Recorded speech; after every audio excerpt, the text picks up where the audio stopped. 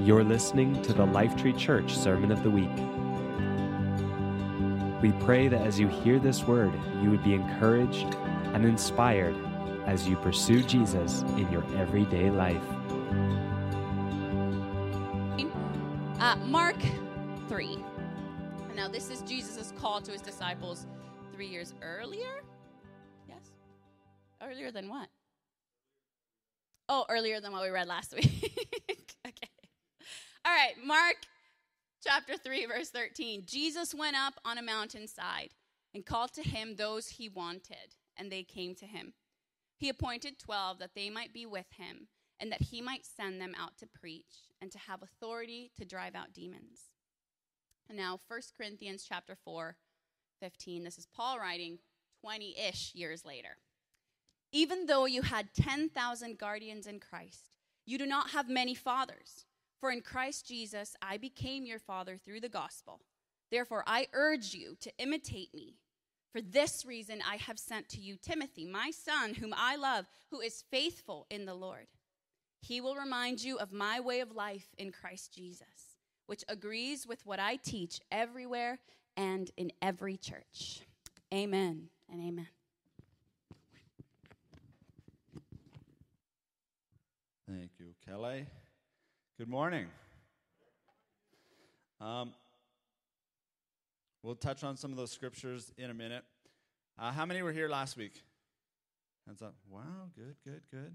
So we were looking at, the authority of Jesus when he rose from the dead. He says, all authority in heaven and on earth have been given to me.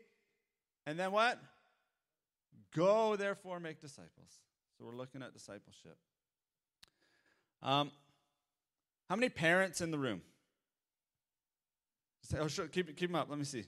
If parenting young children now or kids are growing up, okay, a lot of people can relate.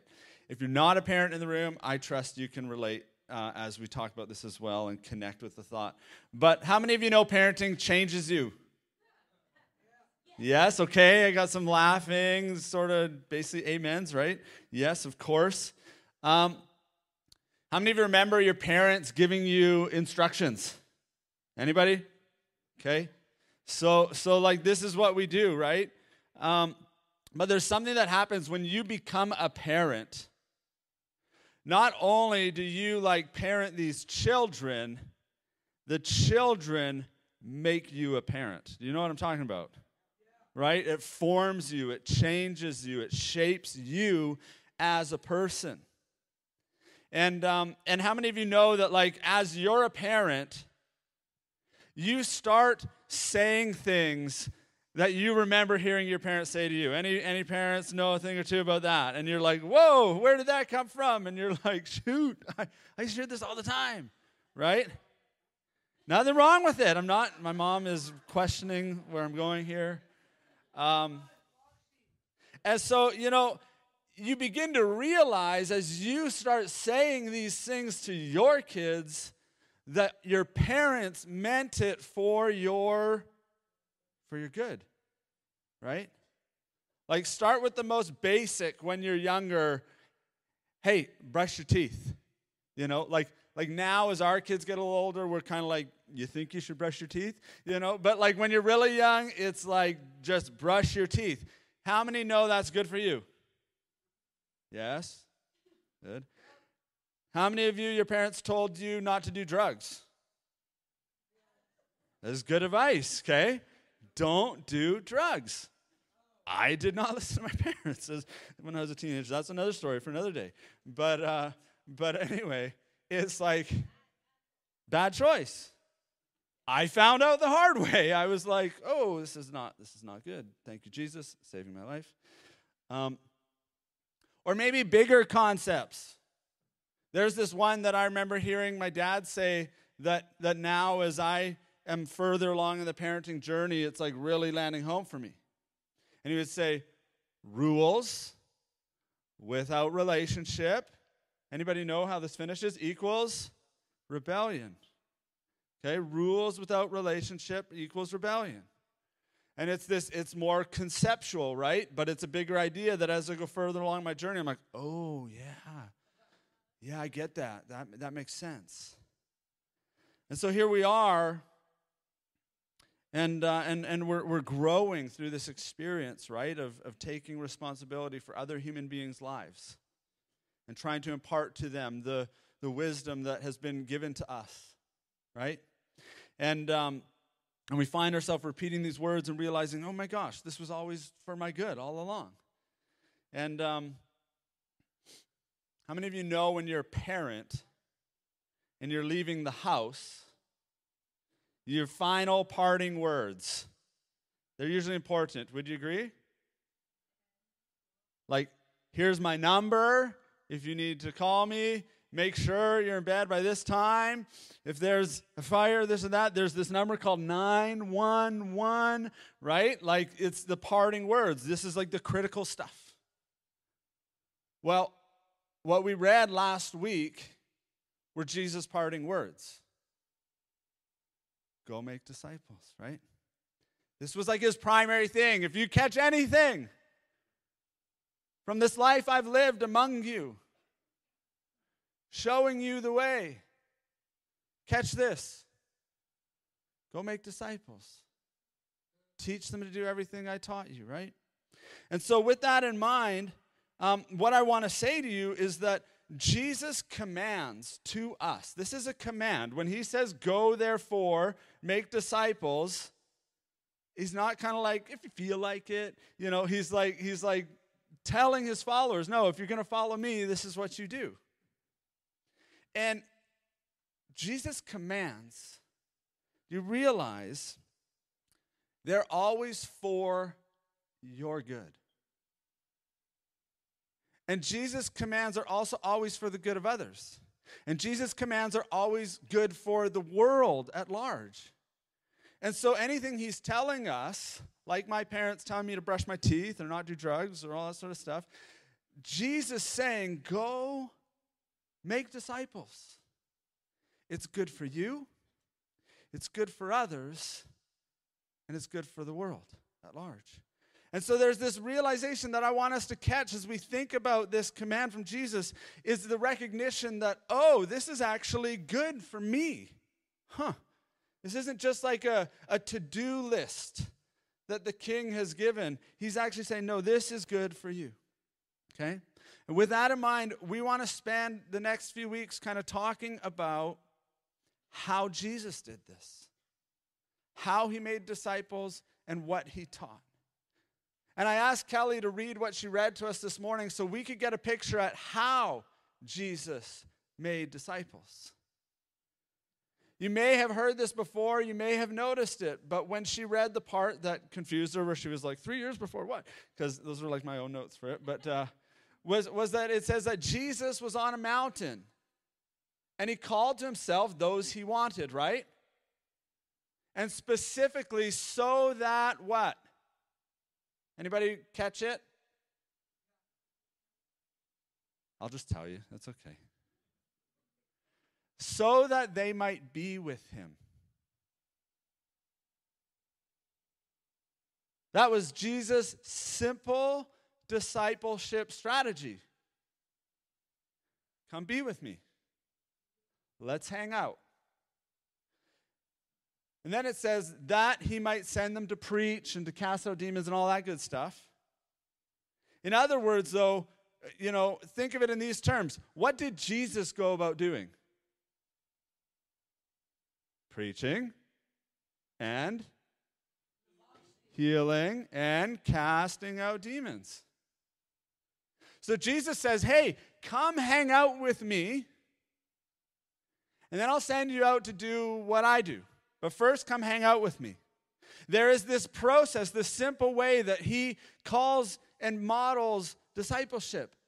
And I like to say, you've maybe heard me say this before, life on life.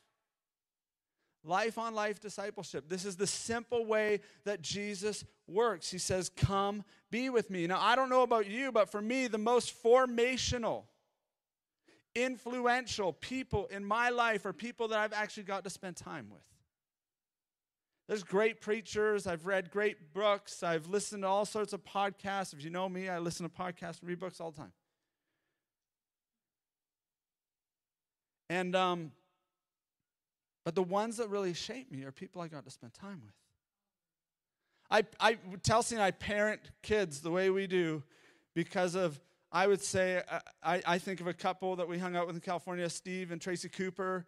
They had a big family, and they made us be like, we want to have like 4 or 5 kids when we get married. We got our 4 kids now, and we're set. Or I think of the influence that my parents have had on my life. Or I think of the influence that Kim and Darlene Unruh, who some of you know, have had on us and how we parent. Or I can honestly look out across you guys, our community, and think of the way you've influenced me because of getting to be in relationship together. There is something about life on life discipleship that is, you can't trade it, right? And I often heard of this, like transformation in our lives is something that's caught more than taught. Jesus didn't show us or teach us simply to share information, to share principles, to give people tips and tools. It's more than that. Like, how many of you know that is essentially the way our culture tries to do things, right? We want legislative reform. We want to change what we're educating the kids. And these are all important things, and it's not like they don't matter. But Jesus is saying there's a simple way. Spend time together. Transfer who I am in your life to other people. Or maybe we think we're going to change the world through protests. Maybe we think we're going to change the world through our social media presence, right? And all these things, guys, they matter. They really do matter. They're not like irrelevant. That's not what I'm trying to say. But how many of you are familiar with these like online life coaches? Anybody ever seen one of those guys? You get them showing up on your news feed and stuff, right? And what they do, right, is they talk and they talk and they talk, kind of like I'm doing right now. But they talk and talk and talk, all these promises about things they're going to teach you and show you about how to win at life and how to succeed and all this sort of stuff, right? But they never really tell you how. It's like, it's all this kind of like baiting, and it's like, I can tell you give me, $250 a month or whatever their thing is. Then you can subscribe to these videos and get all the good stuff. And, and the idea I want you to catch, though, is that Jesus doesn't call us as his church to just be these distant online life coaches rambling off stuff with empty promises. He's looking for spiritual fathers and mothers. That's why I had Kelly read what Paul wrote, right? Paul, and what she read for us from 1 Corinthians 4. He says, listen, guys, you have lots of guardians. You have lots of instructors in other translation. Today, he might say you have lots of social media, online life coaches. But you need mothers and fathers. And then he goes on, he says, imitate me. Right? Like, he doesn't say, hey, I'll send you a book. Whatever, right? Imitate me. Remember how I lived when I was with you? And know what's really cool in that scripture she read to us? Then he says, you know what I'm going to do? He doesn't actually say, I'm going to come to you guys. He says, I'm going to send Timothy, my son, whom I love, my son in Christ, the one who has learned from my life. And when Timothy, this one who spent a lot of time with me in my relationship with Jesus, comes to you, he's going to remind you of what? My way of life. My way of life in Christ. And then he follows it up, he finishes it with, which accords with everything I preach in every church everywhere. In other words, my words and my life line up. You guys realize, like, this is the kind of discipleship Jesus calls us to, because life on life is a type of discipleship that produces healthy disciples who get what's actually in your life. It's like healthy family, right? You got lots of instructors, lots of coaches. You need mothers and fathers. Right? I would say to you this: a healthy church is like a healthy family. And that healthy family that is a healthy church actually exists for the health of the world. Told you, right? Life on life discipleship, Jesus' commands is good for You, good for others, and good for the world. I want to talk to you a minute about how it's good for the world. You guys know that there's statistics out there that document correlation between crime rates in a city and healthy family structure. Anybody aware of this stuff? Anybody ever read anything like that? Okay. So maybe you've read different studies, but I'm just going to give you a little glimpse of one I was reading from. So this is comparing people who have come from healthy, intact homes. And if you haven't come from one, it's okay. Jesus has one for you. It's called his church, okay? Your situations and what's happened to you in your life does not define your destiny. He uses it, he redeems it, he makes it a part of it, okay? But it doesn't have to be your prison. You guys get what I'm saying, right? Okay. So, in the healthy family structure, likelihood of ending up ever arrested in life, 5%. From broken family structure, likelihood of ever getting arrested in your life, 13%. So in other words, more than double the chance, depending on that history. If you ever are going to steal something worth over $50, okay? Anybody ever stole anything over $50? Come on, I got my hand up, guys. It's the truth, okay? Tell you, we've got a whole other life I could tell you about. You got a glimpse of it already this morning. 13% chance from a healthy family, from an intact family where mom and dad love each other together, et cetera, et cetera. Broken family, 23% chance. So almost doubles the chances. Last one, violent crimes. 12% chance versus 34% chance. Almost triples, right?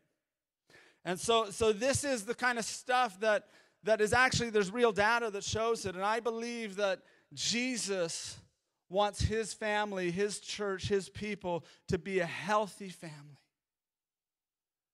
Where life on life, sharing together, more than just this, speaking from the stage sort of stuff. Other studies you can look at, they actually, I won't go into it, but essentially a lot of professional, really smart people, okay, I'll just leave it at that for now, say that drug addiction tends to be more of a relational problem than anything else. Poverty in a city, more of a relational breakdown than anything else. Just more material goods doesn't solve poverty issues. It's a relational issue. And the King of the universe, right? Jesus, we looked at it last week, raised from the dead and says, all authority in heaven and earth are mine. What were his instructions? Go make disciples. The way he did. Life on life, okay? That's where the rubber hits the road. I remember a mentor in our life, Chelsea and I, from a very charismatic church that we were a part of. You may have heard of it, called Bethel Church in Redding, California. He would say, I don't care about what revelation or vision you had when you were in the prayer room if it doesn't change how you love people. If it doesn't actually boil down to where the rubber hits the road and how you do life with people, I really don't care, he would say to us. And at the end of the day, what I'm getting at to you guys is that people need to be loved. People need friends. We need healthy relationships. That's where the transference of all this good stuff we call the gospel really happens. And I just want to say to you, I really believe this, okay? I do not believe, even though we're streaming, hello, online community, that the future of the church is, I don't believe it's online. I believe that it serves a purpose. We want to have cameras going, and again, we're glad you're with us. But I believe that one of the most powerful things of the gospel is that the Word, Jesus, became flesh and dwelt among us. And for the church to be who the church is called to be, we have to understand the importance of incarnation. That's the theological term for Jesus, the Word becoming flesh, right? For us to actually be the church, we're called to be the body of Christ in the world, we need actual human, I can touch you, I can hug you, you can see how I discipline my kids well or poorly, and all this sort of stuff. You get a glimpse behind the curtain, right? It's key. So that's kind of me talking about this is good for the world, okay? I didn't know when I was preparing to share about this that Kimmy Fraser Earhart was going to be in the house today. Some of you may have no clue who she is, but if you did know, you would cheer louder than you cheered for me when Kelly said I was going to preach, okay?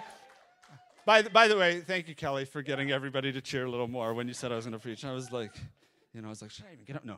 Not really, okay. But Kimmy, why don't you come on up here? Let's give her another big Life Tree welcome. As she comes up, I do want to ask this question. How many of you were here, part of this community, 2013, 2014, and you remember Meta Ministry School? Okay, about half. Okay. So there's a good number of you who are like, I have no clue what you're talking about, and I have no clue who Kimmy is, okay? And so I just want to take a second. Means you have to stand here silently and all that awkward stuff, but that's okay. We love Kimmy. Kimmy is from Edmonton. Kimmy was this amazing story of how God connected us. We felt called as a church to do this discipleship program. Essentially, we called it a ministry school. And a team went to Edmonton to a youth conference and were like, hey, come to our school. And they met Kimmy. And Kimmy ended up here and was a part of that school. And I found out that Kimmy was going to be here this Sunday. And I was like, Kimmy, can you tell us about your experience as being a part of the Life Tree family? So Kimmy's going to tell us a little bit about how Life on Life discipleship is good for others by telling us her story, okay? You guys ready for that? Come on. Kimmy, we're so happy you're here, for real. Here you go. Hello, Tansi, hello.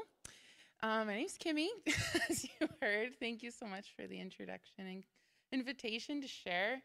I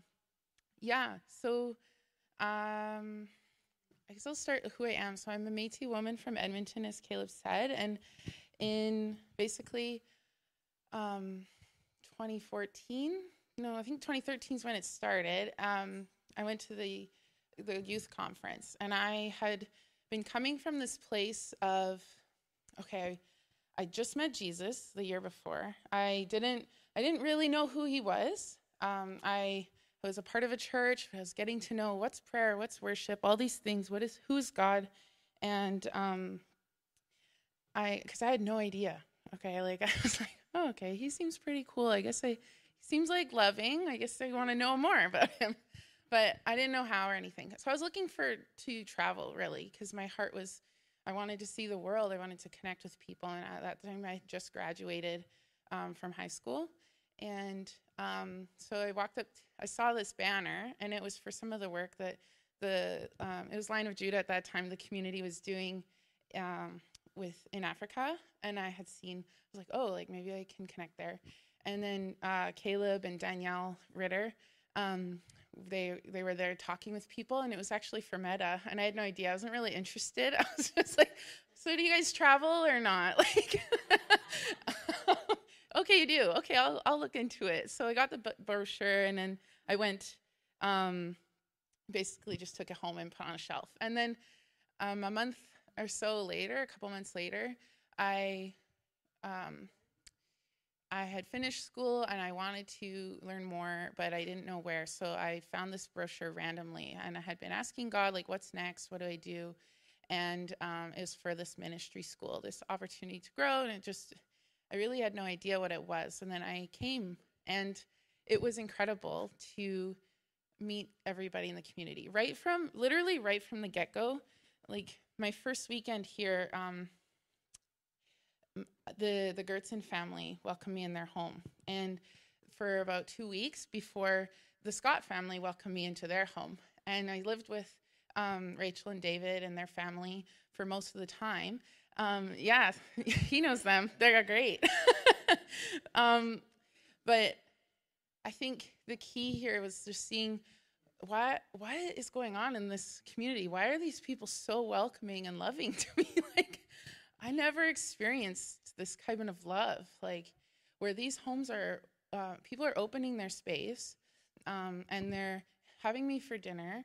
They're sharing their life with me, and I had I just was so blessed, and I learned so much just from these different relationships. So, I don't want to skip any pieces of the story here. So basically, like, in my family growing up, there was like so much intergenerational trauma.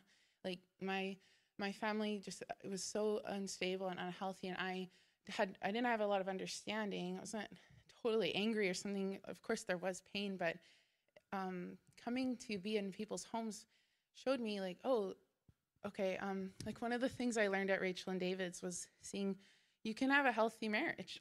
Like you guys can have a little fight and not get mad and be evil to each other.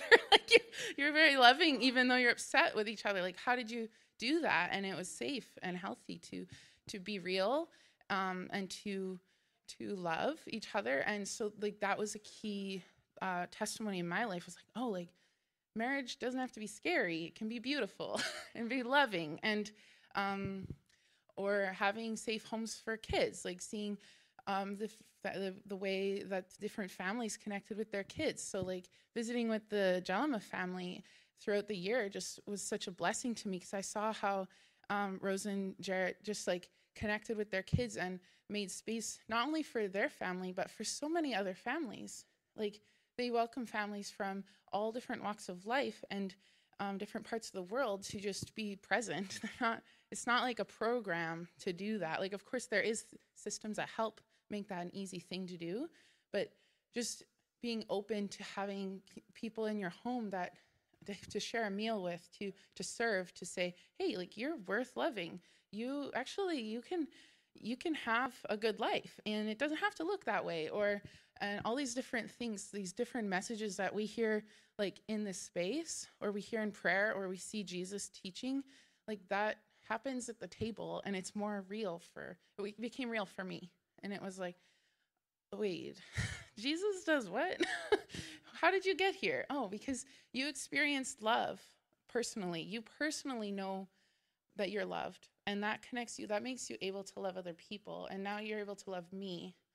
So that it's been really transformative for me in that year, but then connecting forward too. So I'm just saying a few families, but really there's so many. Like some families, one time I went out with one family and they just bought me new clothes. I was a kid. I didn't have a job. Like I was trying to get a job. I'd never worked. So instead, Jesus was like, hey, you buy her some clothes. I needed it. And I think another huge one was being in the community, experiencing this. So we had been fundraising for the missions work we were going to do with Dado's Connection in Bosnia. And so, yeah, you lived there. It was awesome. So we were fundraising, and what happened was what I saw happen with the ministry school. The thing is, like, it's both, like, when Caleb says life on life, the ministry school connected to families. It wasn't just school, you know? So it's really amazing to go to school during the week and get to study the word and ask big questions. There's incredible little moments and workshops. Like, Bruce, one of the biggest moments for me was when we did the Father's Heart workshop. And, like, you showed me God's heart in a different way. It was like, he's a dad? Okay, and I can be mad at him?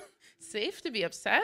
Like, okay, like that was, so you do all of this, and then, but in the evening and on the weekend, I was able as welcome to and connect with families. And so sitting at the table was where I got to even share my own personal reflections. Or I remember Rachel, one time I came home and I'm like, oh yeah, I just learned about prophecy this week. Like just like hearing God's voice. I don't know. Do you do this? And she's like, yeah, why don't you pray for me and hear God's voice? I'm like, oh, why don't I do that? Okay. And then I saw this picture and it really hit her heart. And I was like, oh, that's how you do this. This is it. It's not just in the classroom. It's not just in a church. And so, other families, I was so blessed to just like be challenged by to keep reaching out on the street. And lots of like, I was thinking of today, Chad and Karen and Catherine and Lance and just some of the families there who had been going out and praying for people in the community. And like, that's something that really connected with my heart. So anyways, lots of families that I can't even list them all. But I guess the first thing is I want to say a thank you for that. If you're here and you're hearing this message, thank you for the love you showed me, but also like keep going. I know it's not always easy to do that. So it's something I've been able to take home, and it's getting to know Jesus in this way impacted me. So I went home. I wanted to stay after the program. But the Lord told me, he's like, if you stay here when you graduate, you'll be like Jonah. So go home. And I was like, okay, I don't really want to be like Jonah, so I'll go home. And it was really impactful. It was really important that I went home because months after, one of the most traumatic things in our family peaked, and it was like, the Lord prepared, and he planned, and he placed people where they need to be. So I was able to be there for my family and for my community in a way that I couldn't have done without knowing I have the faith for this. I have been loved. I am loved without this. I'm loved in this. And these people around me, those causing pain and those in pain, are also loved without this. Like, so it, it wasn't easy just because I was like, these are really powerful things to say and whatnot. It still is hard, and it still is hard. And there's lots of hard questions I bring to the Lord.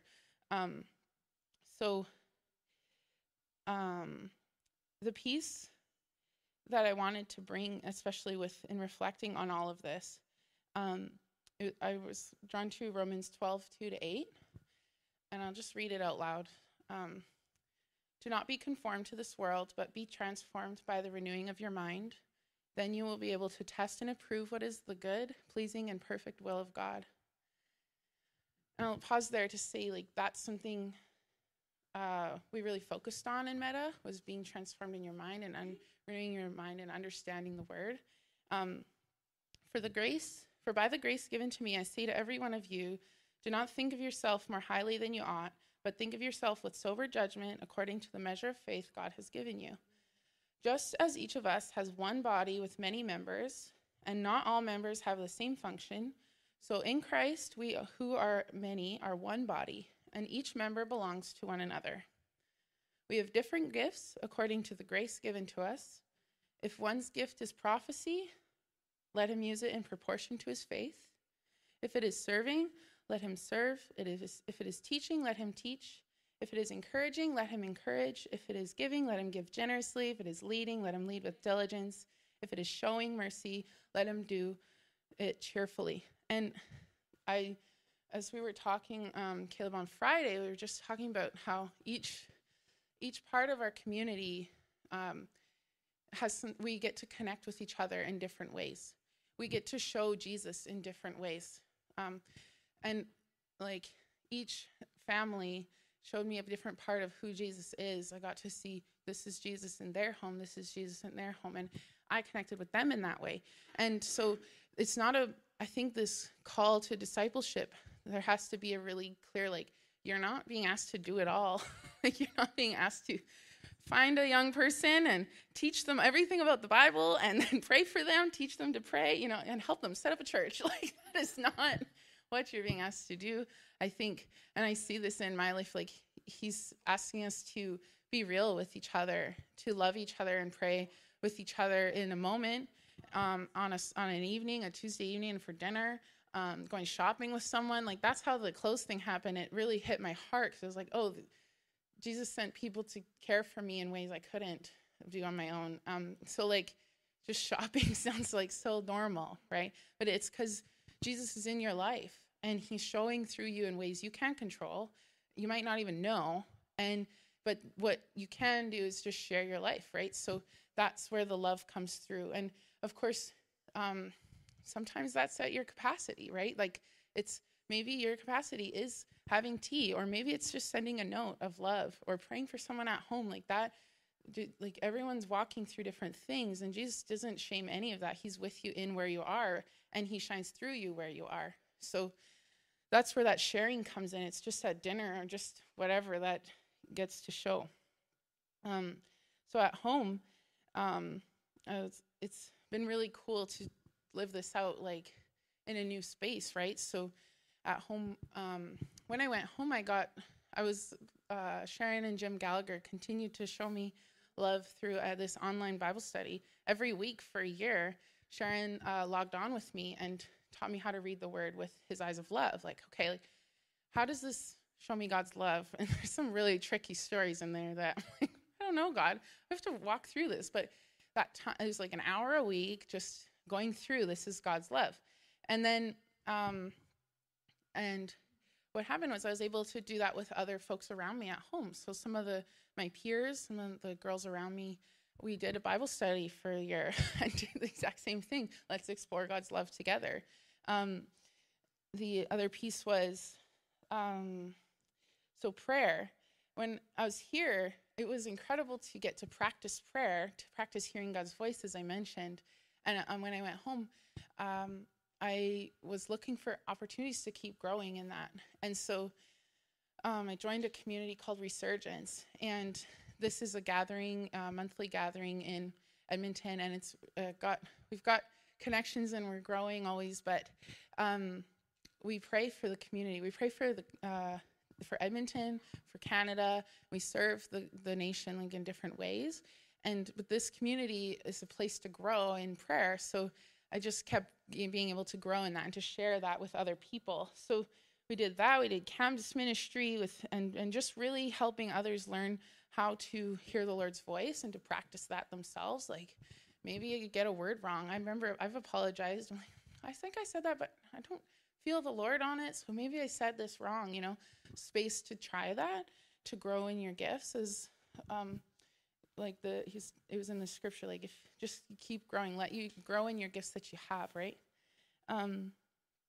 So yeah, it's been really impactful. The impact that this community and different families in this community have all had in my life continues at where I'm at home in Edmonton, where I'm able to make space for others to grow in prayer, where I'm able to learn how to read the word and open my home where I can. Like it sounds all nice packaged together. Of course, there's growth and challenge in there. And for me, one of the big questions is always connected to my own community. So when I went home and I saw this trauma and I had this deep grace and compassion, but also deep, deep pain, it was like, what's going on here?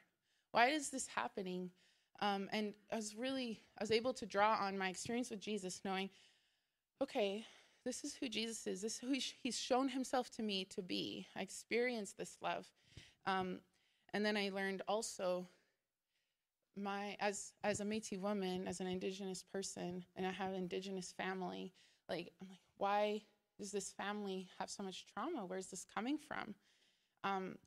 Because it's obviously not our story. This is who we want to be, but what's happening here? So I started a combined degree in Native Studies and Education, and I learned a lot about Indigenous experiences in Canada, not only the Métis Nation, my family, but also different First Nations and Inuit experiences. And so I started to learn about our legacy as Canadians, like what happened in our history. How come we didn't learn this way? What story did we learn about as Canadians?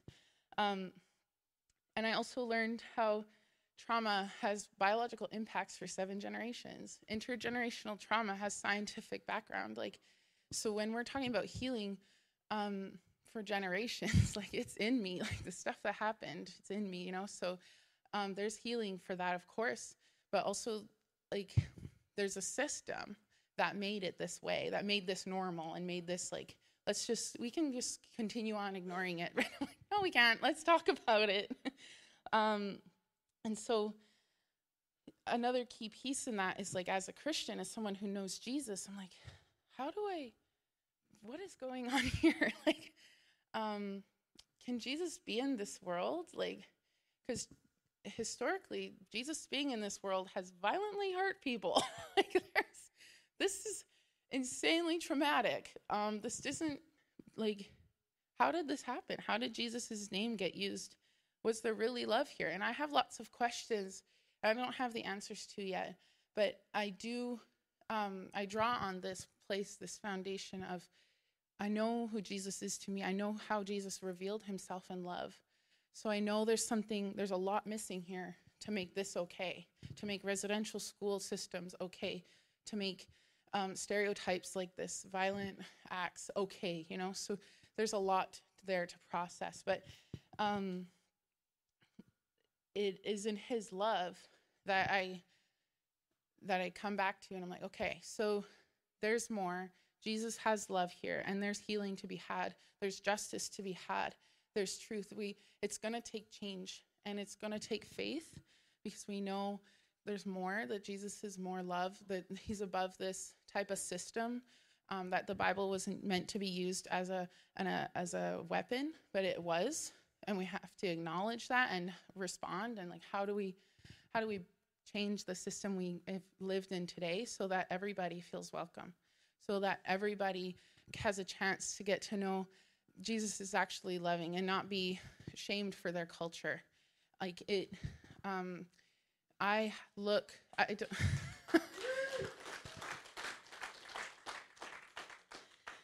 like, I don't look Indigenous, so I don't get racially profiled. The story that as Canadians we've learned about who Indigenous people are, it's so flawed. But, like, my sister does. She does look Indigenous, so she gets treated differently than me. And as a Métis person in particular, like, we've had teachers tell us, like, oh, that can't, our great-grandma's in the grade 4 textbook, right, in Alberta, in one of the friendship centers, which is a place of gathering for Indigenous people. She's in there, and our teacher told her, like, you're not related to her. You're obviously lying. And it's like, well, why does that teacher believe it's okay to tell her who she is? She doesn't know. Like, so, like, addressing that, and that's kind of where my heart is individually, like, connecting truth, love, passion, justice, making places safe to know who you are, to know who God made you to be, who your community is. Like, that's, for me, what I'm carrying today. But yeah, it's really, to me, really connected to relational living, which is what we're talking about today, is how we live in relationship with each other. Why don't our neighbors feel safe in our communities? Like, that takes relational living. And a big piece too, so I've had some really beautiful conversations this weekend as I reconnected with friends, and a big piece too is it's going to take grieving with each other. It's like Indigenous families have been praying. They've been reaching out to God for so long. The story we get told, though, is like that they don't know Jesus. We have to go help them. It's like, well, whoa. Like, Jesus is there. Like, these families have been praying for so long. Like, some of these, like, we can't just say that, like, that narrative that we just got to help the natives, Like, no, like, we have to be in good relationship. We don't need to go and help people. We need to love and be loving and to learn. And that piece of grief and that piece of learning, I picked out Holy Spirit highlighted 4 C words for me. Courage, curiosity, compassion, and capacity. So courage, it takes courage to share your life. It takes courage to open your table to someone who's different than you, or have a coffee with someone, or say hello to someone on the street. It takes courage. It takes courage to say, God, I think I should pray for them. I should just, and takes faith in that piece of courage takes faith, but that's something you can grow in the Lord with. But it takes curiosity. So if you don't want to learn, you won't. If you don't, I was saying to Tim that if he wanted to learn a word in my language, and he asked me, "How do you say hello?" And I said, "Tanse." You say "tanse," and he's like, "That's easy to learn. Sounds like something we can learn." And I'm like, "Well, if you want to." I've had a lot of conversations where people don't want to learn. It's way more comfortable to not learn and just be like, "Well, that's for you." And there's a lot of things that are just for Indigenous communities, but that's not everything. And it doesn't mean you shouldn't be curious and be learning, right? So this opportunity to learn, to be like, "Oh, let's ask a question. What do you mean? How do you talk about your identity?" So that curiosity is essential in relationship building. If you come at it like, "I'm just going to teach you," then no, thank you, love you, but no, need some space from that. So compassion too. There's a lot of, I think this is a big one we're growing in today as we've learned more about the impacts of residential schools. We're like, "Oh, that's a lot of kids who died because of the church. Like, what happened there?" Right? Now we're developing this compassion and we're grieving with our neighbors. But there's also individual compassion. Like, how does this impact your family today? It's not just other groups or something. It's your family. How do we have that family connection?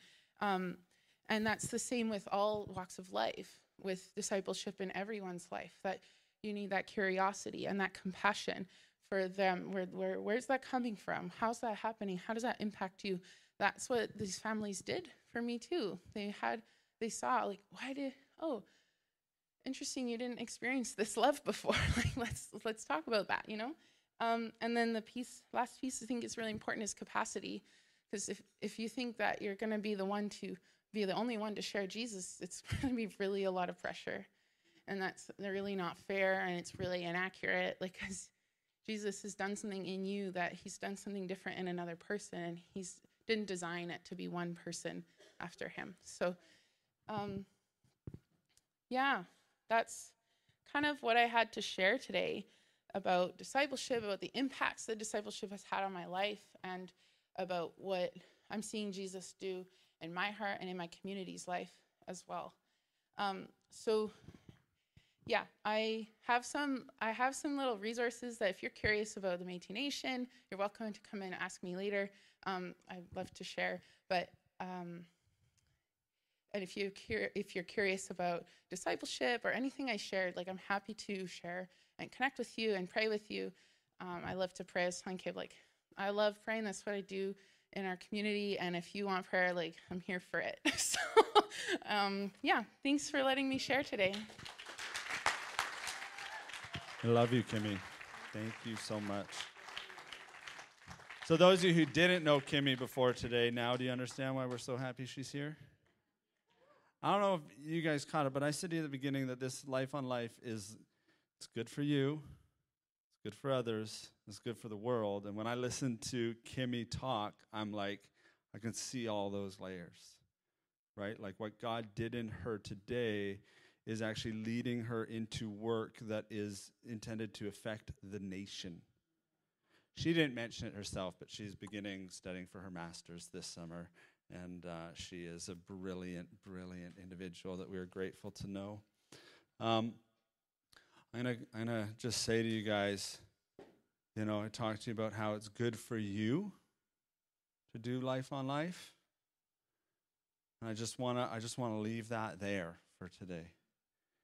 I'm not going to try to convince you anymore as to why it's good for you. I'll just say this. When you step into taking responsibility for other people and make space for it in your life, it causes you to grow. We started this morning talking about parenting, and anybody who knows, when you take responsibility for another person, it causes you to grow. And the same can be said about this. These stories can be talked about. I love that it was name after name after name.